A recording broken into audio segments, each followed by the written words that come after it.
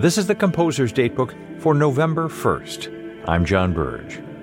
In France, today is La Fete de la Toussaint, All Saints' Day, observed as both a sacred and secular national holiday, a time to visit cemeteries and put flowers on the graves of relatives. In 1947, when memories of the dead of World War II were still fresh, French radio broadcast 3 premieres at a special concert from the Salle Gaveau in Paris. First on the program was the French premiere of Hungarian composer Lazlo Lajhta's somber In Memoriam.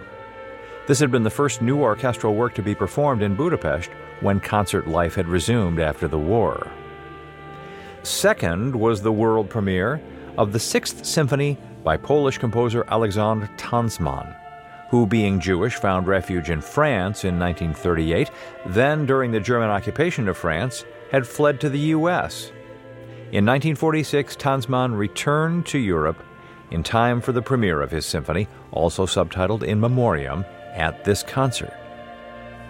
The third work on the program was yet another world premiere, a newly completed Requiem Mass by the French composer Maurice Duruflé, originally commissioned as an orchestral work in 1941 during the German occupation of France. Later it morphed into a choral requiem by the time of the liberation.